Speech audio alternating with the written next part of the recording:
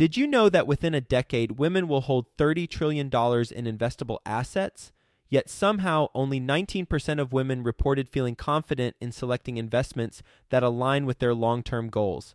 Our friends at InvestHer are out to change that. InvestHerCon is the #1 premier conference for women in real estate, and it's happening June 2nd through the 4th in Austin, Texas. InvestHerCon is not just another real estate conference. It's a transformational experience focused on real estate investing, business strategies, and self-care tactics, all designed to help women take control of their financial futures. Gain the knowledge and skills you need to grow your portfolio and build a sustainable business, all while connecting with over 500 women who are playing at the same level. To learn more and to get your tickets, visit investorcon.com today and use the code 100BESTEVER to get $100 off your ticket. That's InvestHer, H-E-R, con.com, promo code 100BESTEVER to get $100 off your ticket.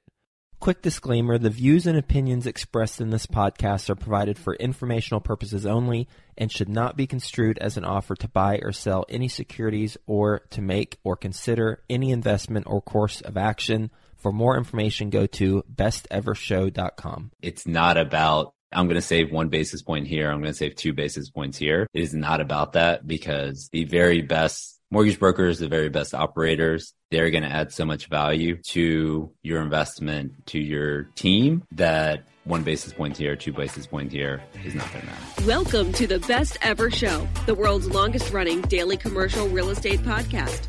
Our hosts interview commercial real estate experts every day to get you the best advice ever with none of the fluffy stuff. Best ever listeners, welcome to the best real estate investing advice ever show. I'm Slocum Reed. Today I'm joined by James Eng. James is joining us from Dallas, Texas. He is the National Director of Old Capital, a commercial mortgage broker. Since 2015, he has personally originated over $1.5 billion in multifamily loans across the U.S. He also invests in multifamily properties in Texas. He has GP and LP positions in over 20 multifamily properties in Texas, totaling over 10,000 units. James, can you tell us a little bit more about your background and your current focus? Yeah, thanks for having me on the show. I'm a Texas guy, so born and raised in Houston, went to school in Austin at University of Texas, and then been up here in Dallas since 2006. I started my career at GE Capital and basically had a chance to work in their commercial real estate department. And what I saw was people who invested in commercial real estate made a lot more money than doctors and lawyers and other professions that I thought made a lot of money. So I spent 10 years at GE underwriting all types of commercial properties, industrial, office, retail, multifamily, self-storage. And I told myself at the end of 10 years that I was going to start investing in multifamily. And that's what I started doing in 2015. Within brokering commercial loans, commercial multifamily, James, what is your focus?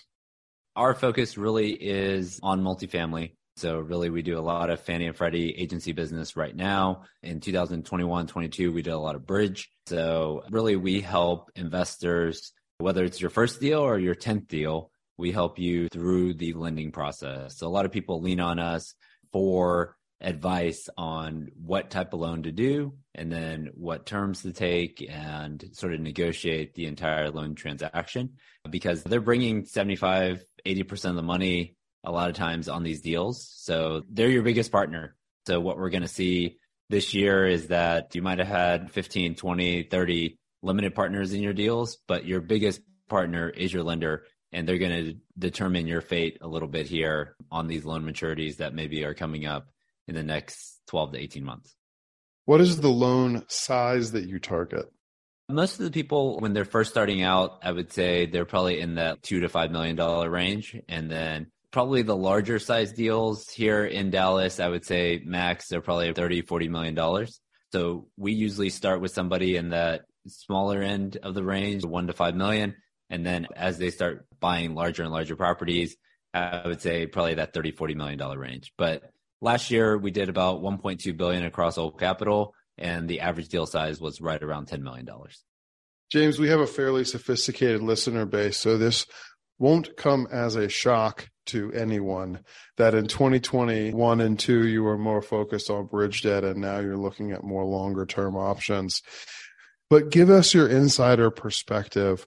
Why is it and how is it that that transition in debt type, debt structure is taking place? Really in, I would say, January of 21, the spigot opened up and there was a ton of liquidity. So the federal funds rate was essentially zero. And if you had money in a savings account, it was earning $0, essentially like 1 penny for every $1 million that was sitting there, it seems like. So what everybody was looking for was yield.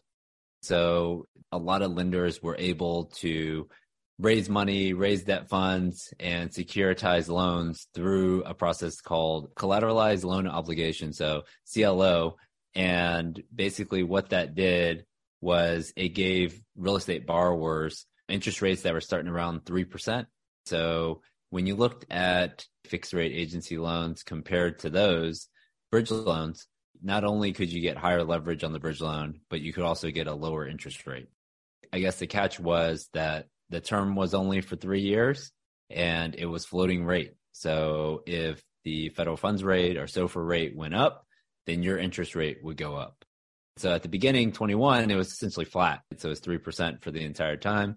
And then now, after the federal funds rate has gone from 0 to 5, now you're sitting at probably closer to 8%. So your interest rate went from 3% to 8%.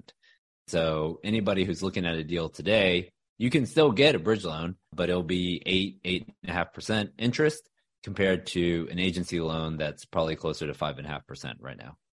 So agency debt is closer to 5.5% right now, and the bridge loan still exists.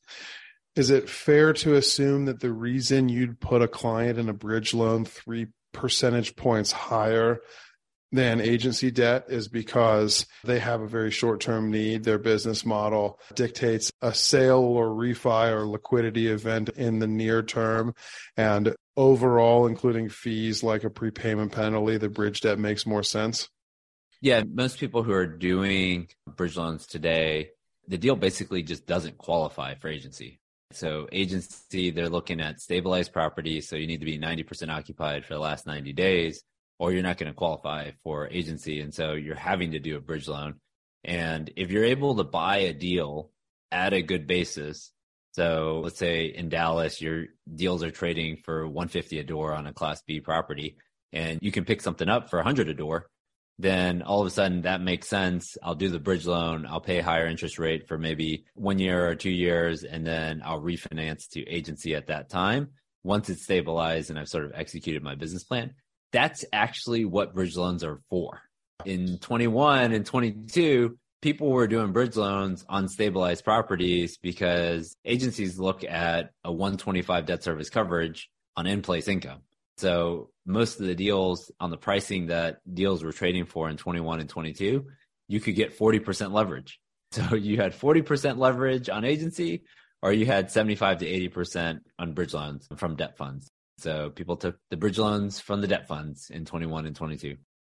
James, it sounds like what you're saying is, first of all, the elephant in the room that everyone is talking about is all those bridge loans from 1 to 3 years ago that are coming to, they're either ballooning or the rate cap is disappearing right now. They're coming to maturity. What I'm hearing you say is that the reason it is as big of an issue as it either is or people fear it to be is that investors were getting bridge loans for the execution of business plans that bridge loans were not designed for in the first place. That a bridge loan is intended to effectively not make it to maturity. The idea is that you have some sort of liquidity event before it actually matures. That's the way it is structured to work. So you should have anticipated if your bridge loan matured, there was something wrong with the execution of your business plan in the first place. So the reason why we're seeing the fear in the market that we have right now is people getting bridge loans for the wrong business plan, a business plan that necessitated a hold period longer than the bridge term, or that did not merit a liquidity event before that bridge debt was going to mature. Is that what you're saying? Let's just use an example because I think it's easier for people to get an understanding of it. Let's say you were buying a property for $25 million and you were buying it in 2021.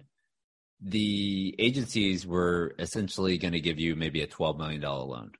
So about 50% levered at the time.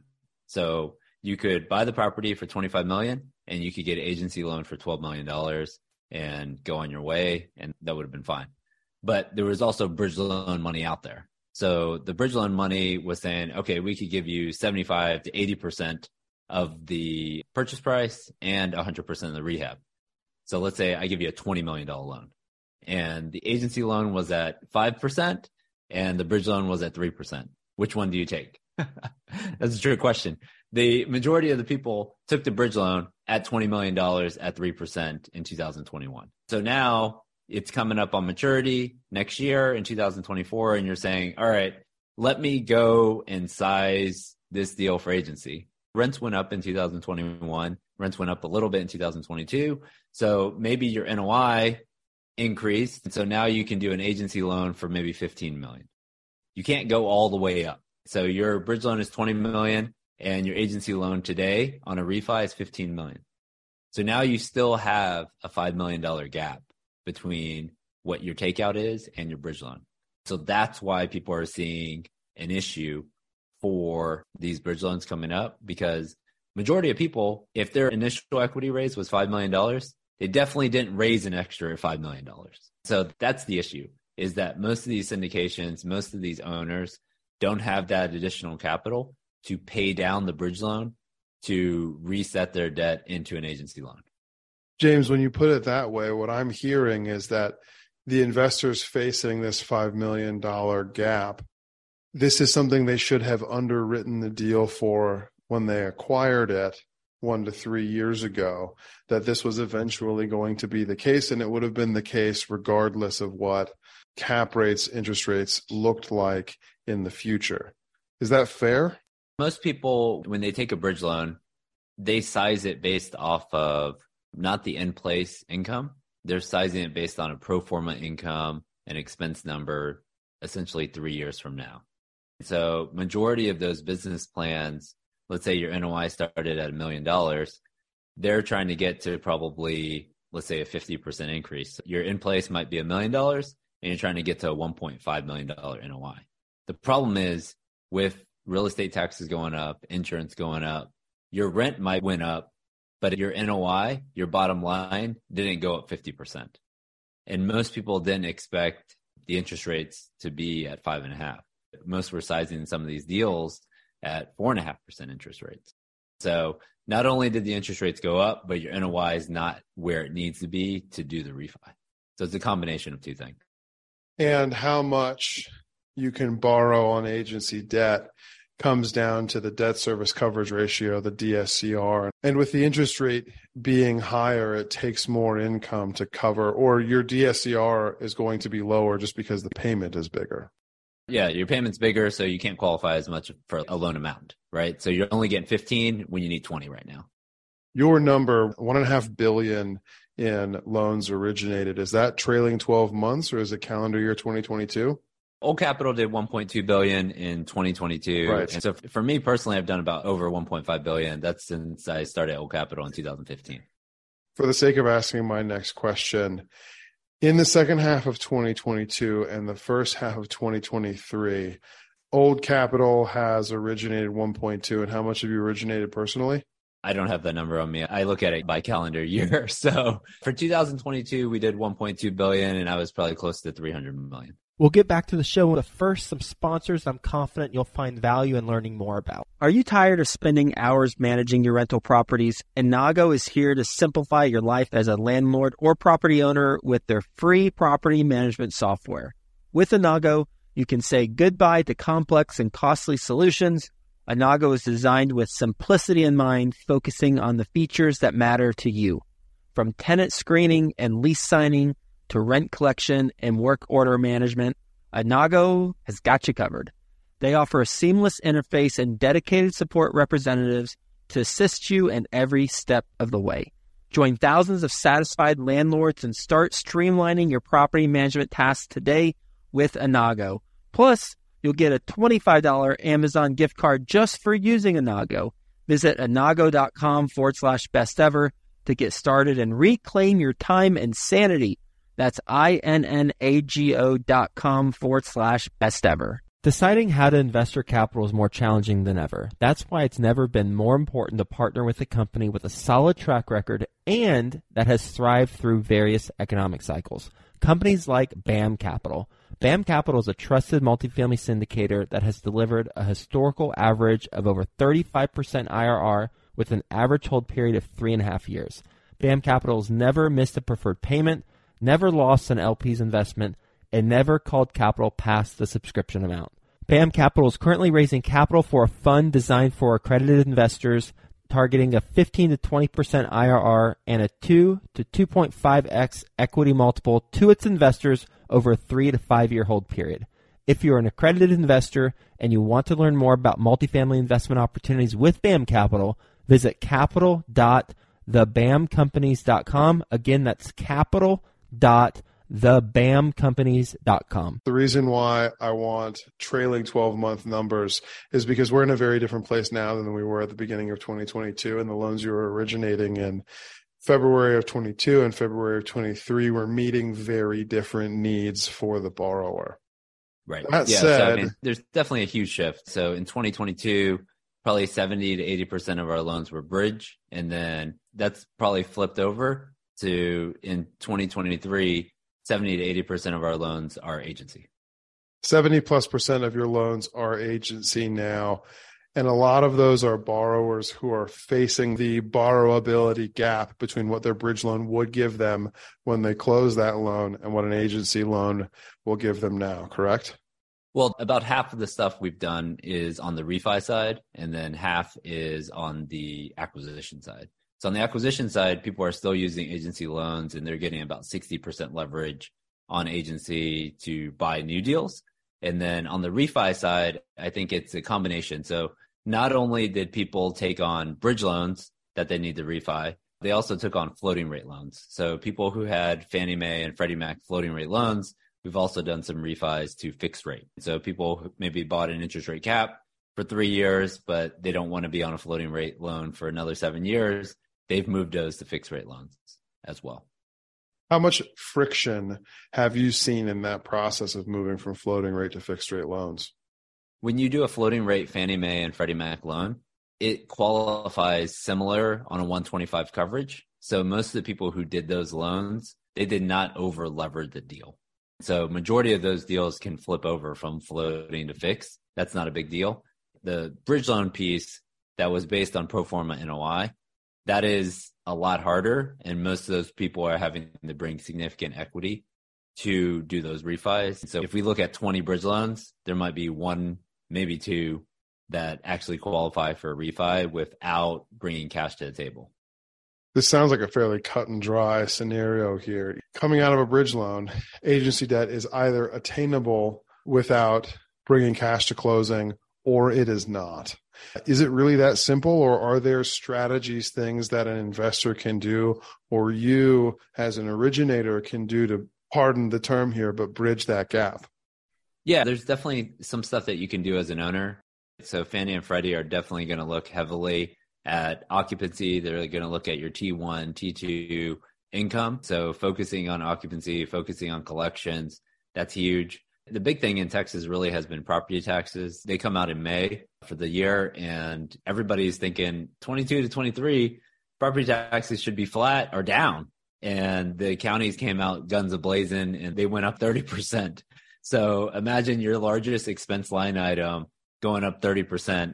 That crushes your ability to refinance a lot of these loans. So that's probably another thing, is that we're working through with a lot of people that as soon as they get sort of some relief on the property tax side, if they get some relief on the insurance side, then we're moving forward with a refinance, and being in position as well, I would say, is important. So we've started the process with some borrowers, and engineering, environmental appraisals done. And then if there's any dip in the 10-year treasury, then we're locking the rate as soon as possible. So not only do you have to be prepared on the property side, but prepared on the capital market side, I think, is key as well. One last question here. We've kind of segued naturally.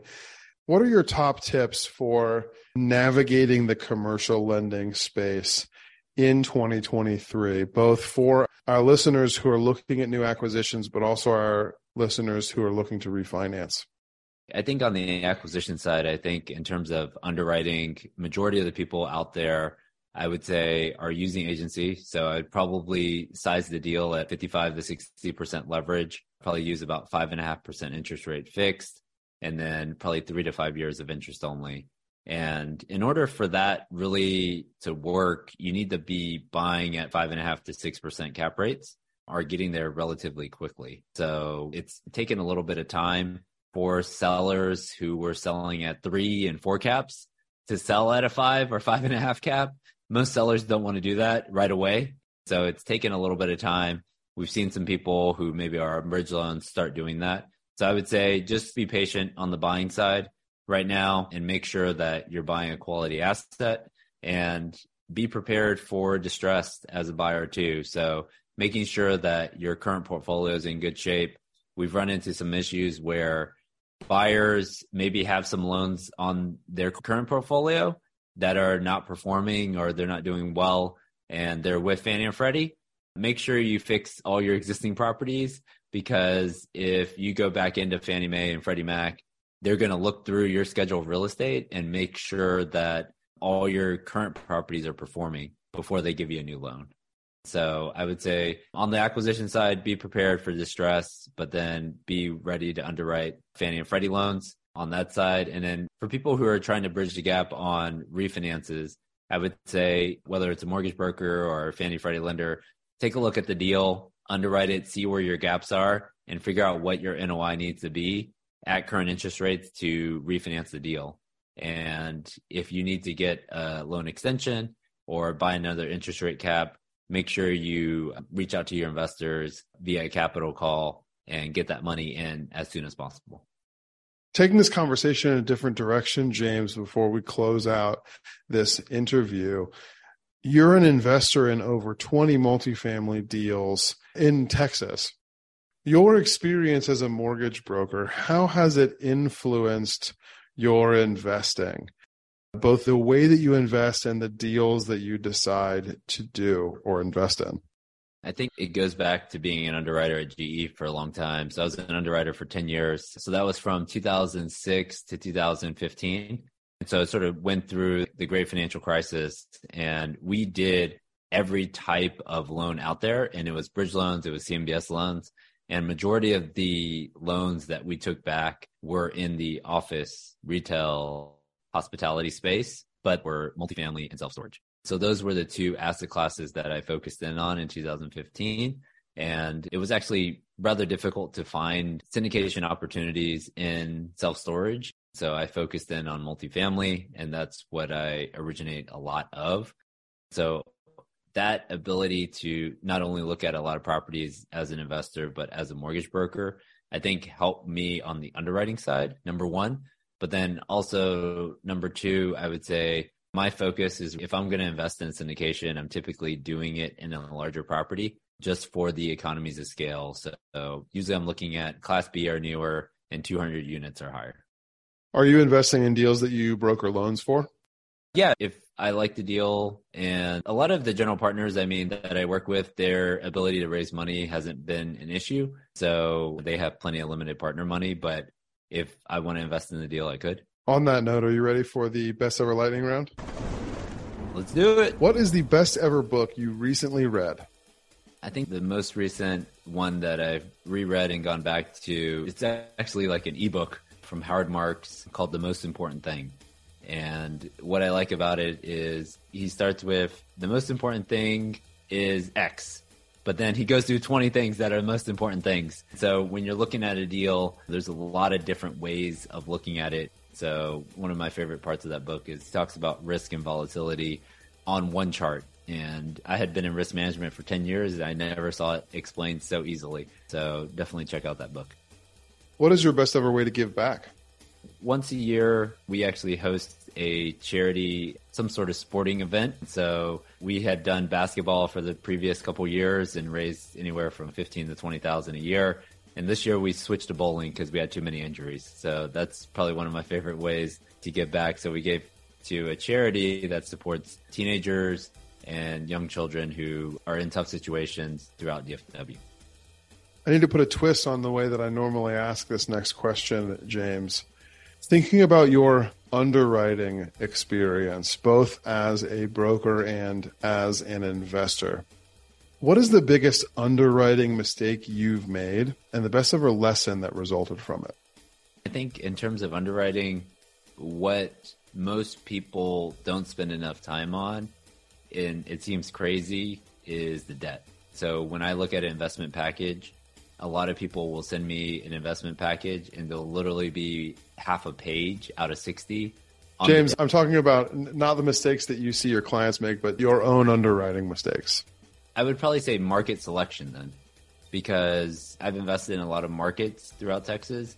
And one market that we went into, we thought it was fine, but we invested in a Class A property, essentially a new property, but the rents, the demographics could not support the rental growth that we projected in that market. So making sure that you look at your demographics in terms of median income and household income in comparison to the rents that you're projecting is important. Just because it's a new building doesn't mean that you're going to grow rents the same as the overall market. You're going to tell us what that market was? It starts with an S. There are a few of those in Texas. There's not that many. Does it end with San Antonio? It's close. Very close. Gotcha. Well, on that note, James, what is your best ever advice? Best ever advice is, I think a lot of people, you have to decide, do you bet on the jockey or the horse? I think 100% you bet on the jockey in these deals. And so as a lender, as a investor, I would say get to know your general partner, your operators in these deals.